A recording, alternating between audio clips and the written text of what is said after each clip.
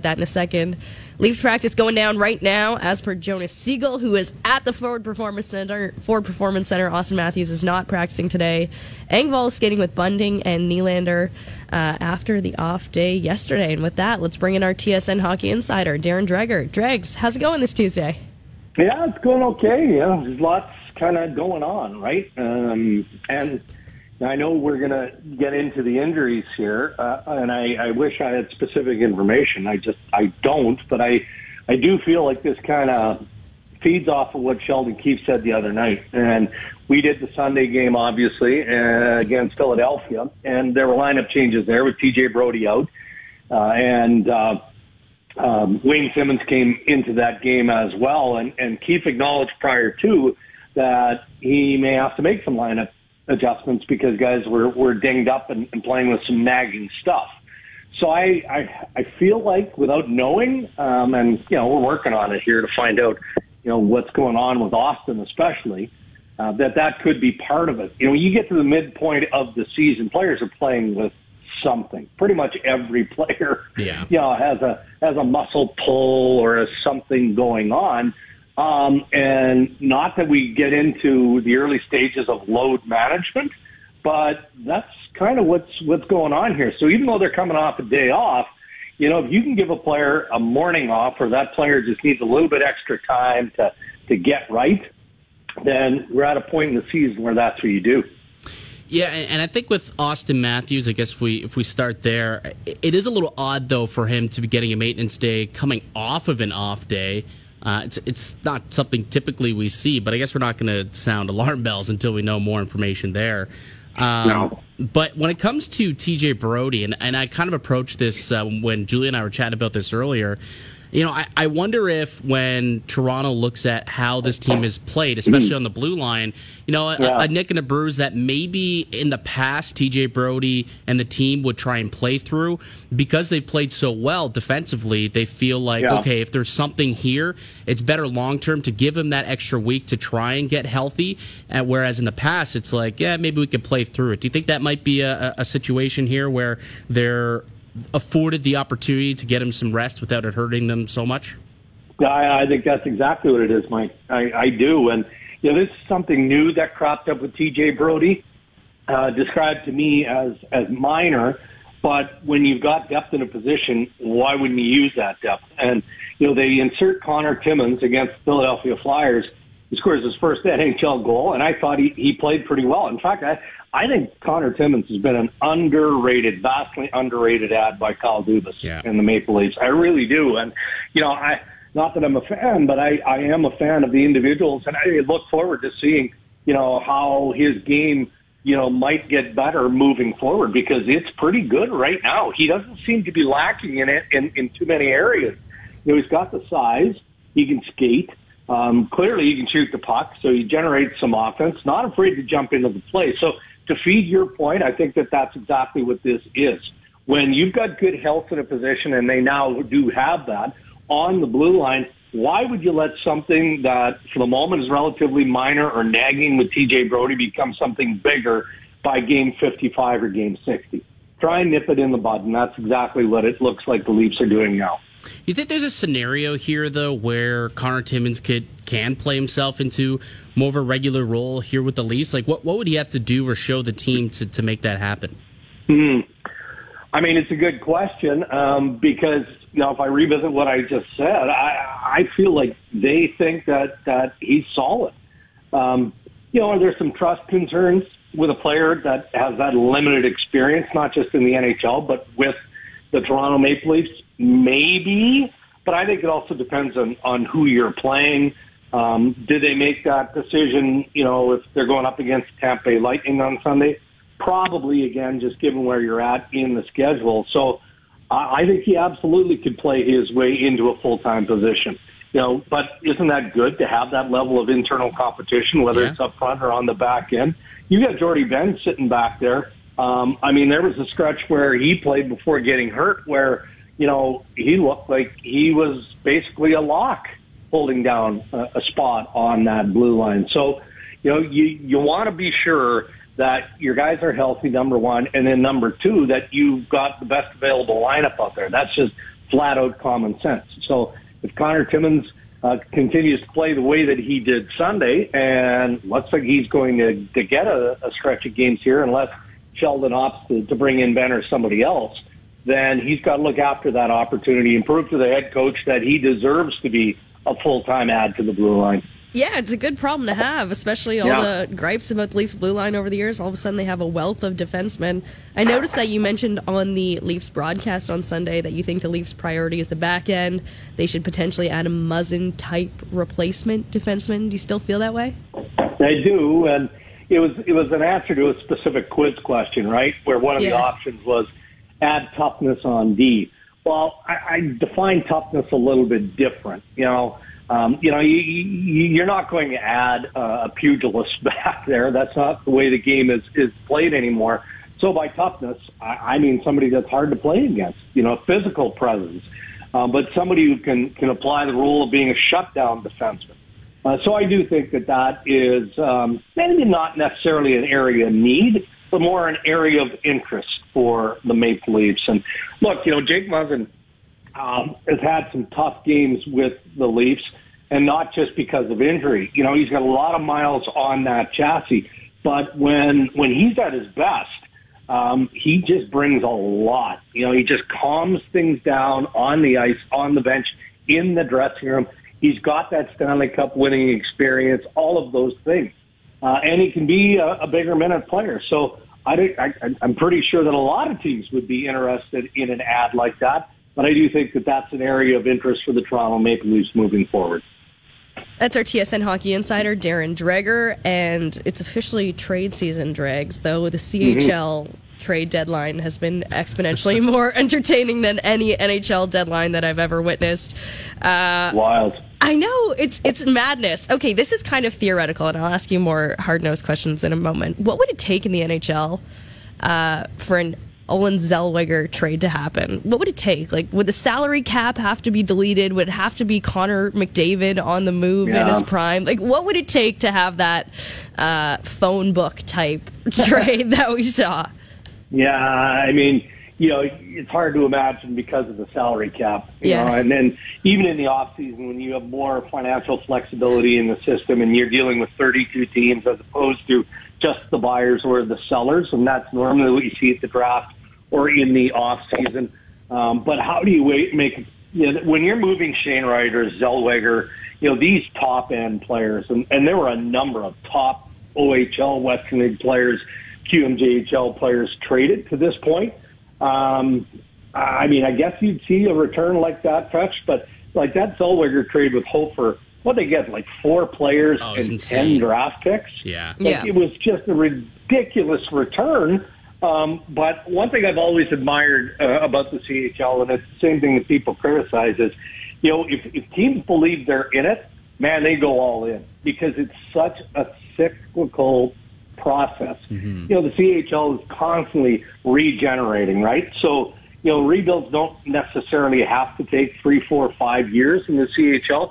You can turn things around pretty quickly. And you can also turn your team into a league, if not a Memorial Cup contender, by adding a couple of pieces. Like you look at the OHL, what London did and tried to do. Yeah. Well, Windsor is obviously better with Shane Wright. Right. Barrie certainly bolstered their lineup. I mean, go down the list. So it's going to be fascinating to see how things play out in the latter stages. But it's near impossible to make that comparison to the NHL just because of the money involved. Yeah.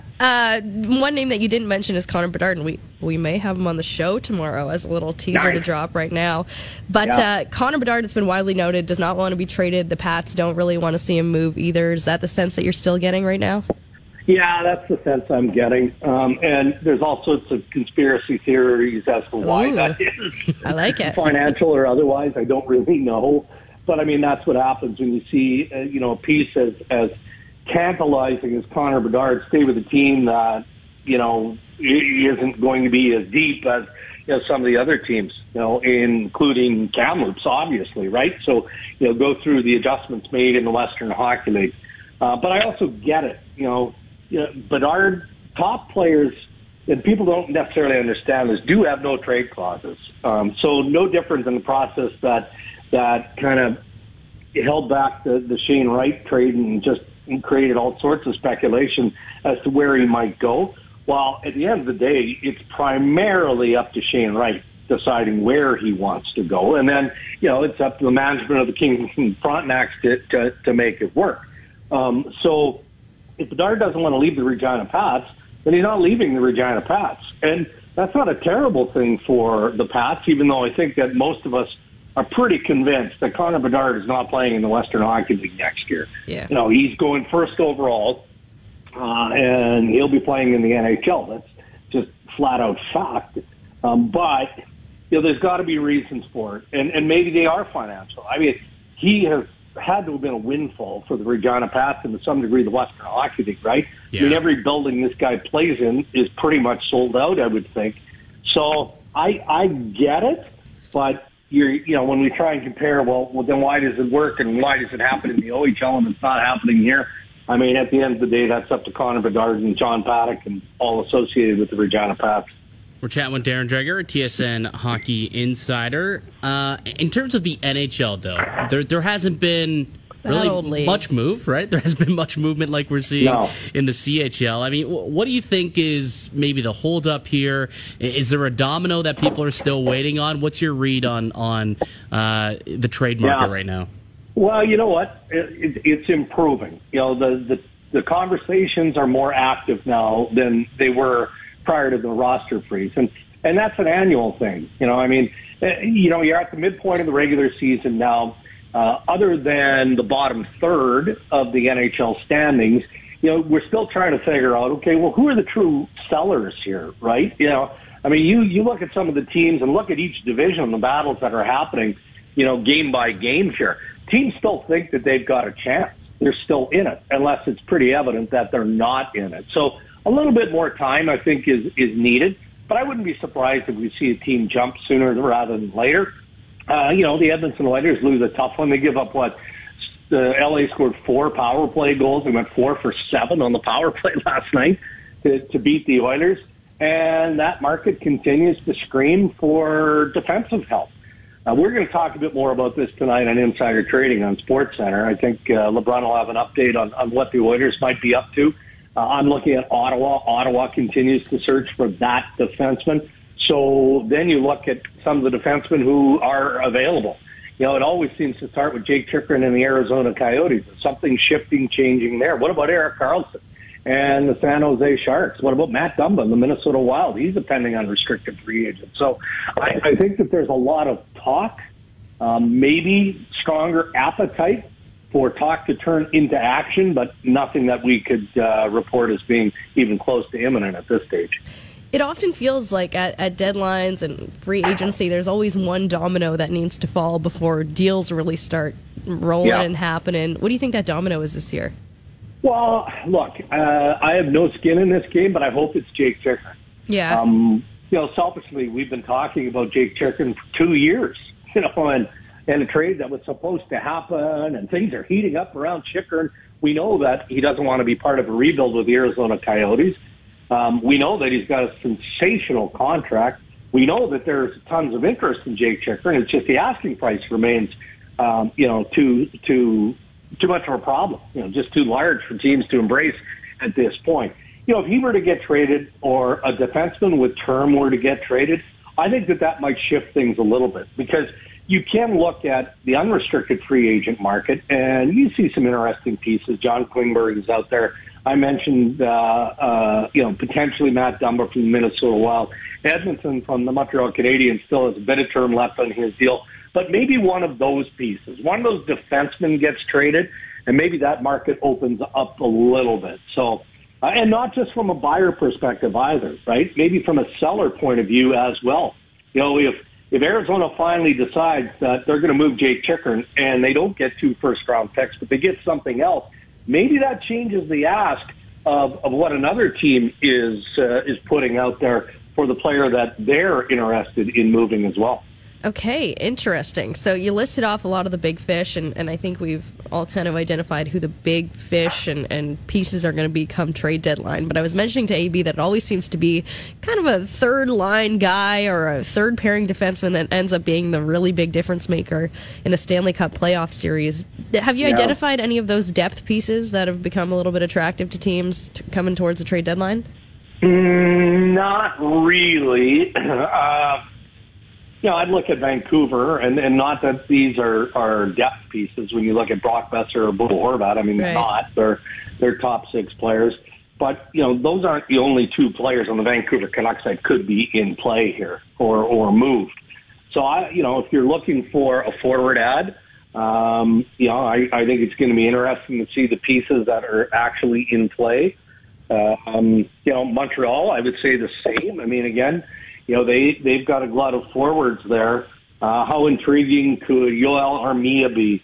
What about Jonathan Drouin? He's playing 10 minutes a night. He's not generating any offense. Has he played his way to a point where there isn't interest in him? Or there's a team like Colorado who starting to hit their stride a little bit more as they get healthier now, right? Maybe they take a flyer on one of those players just because of what you just said, Julie, the fact that they might be depth ads. So it's still a little bit early for that kind of stuff. But, if I went team by team, I could probably give you a couple of players from each. I'm curious, Dregs, if you think that this is a year where it might be considered a buyer's market or a seller's market. I'm curious just because... you look at the draft this year, and from everything I've heard from, whether it's Craig Button or reading Bob McKenzie's or other, great prospect writers, it seems like this is going to be a really good and deep draft. Like, how appetizing would it be for a lot of these teams to sell off their first round pick? But if it's a seller's market, I guess there might be a market for that. Like, how do you think that'll shape out? Well, you know what? One thing I know, Mike, is that general managers learn lessons. And whether they adhere to the lessons learned or not, it depends on how desperate their situation is, how much pressure they're feeling. So I look at, the Benny Sherratt trade to the Florida Panthers, where Florida gave up a first-round draft pick to the Montreal Canadiens that was left unprotected, an unprotected first-round pick.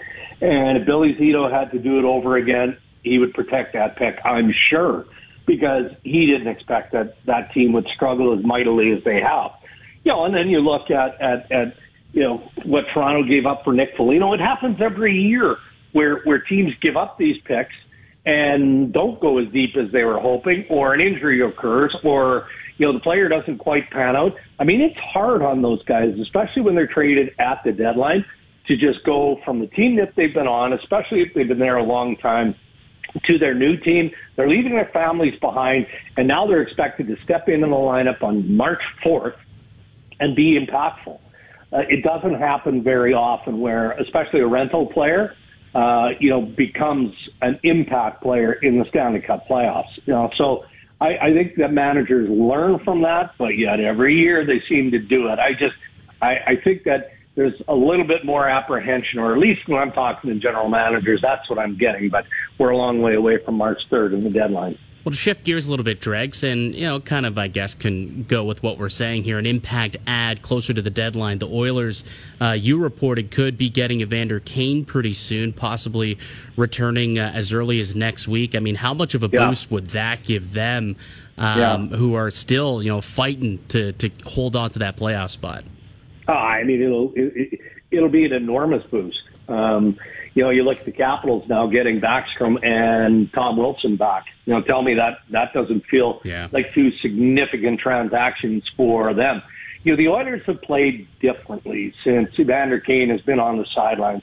We talked about their need for defense. Well, that's been from the start of the year, and I'm sure that Holland is making his calls, but.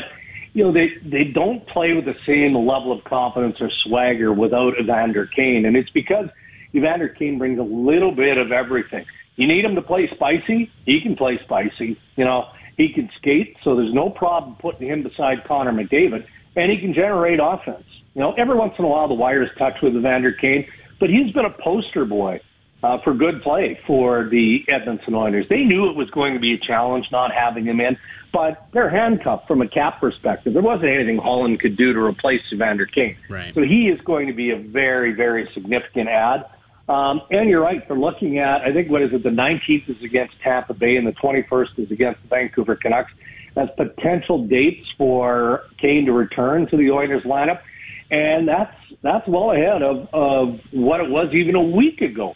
Talking to those close to Evander Kane a week ago, they thought that, it was probably targeting immediately after the All-Star break in early February. So he's ahead of schedule, and I'm sure McDavid and company are counting the minutes to get him back in their lineup.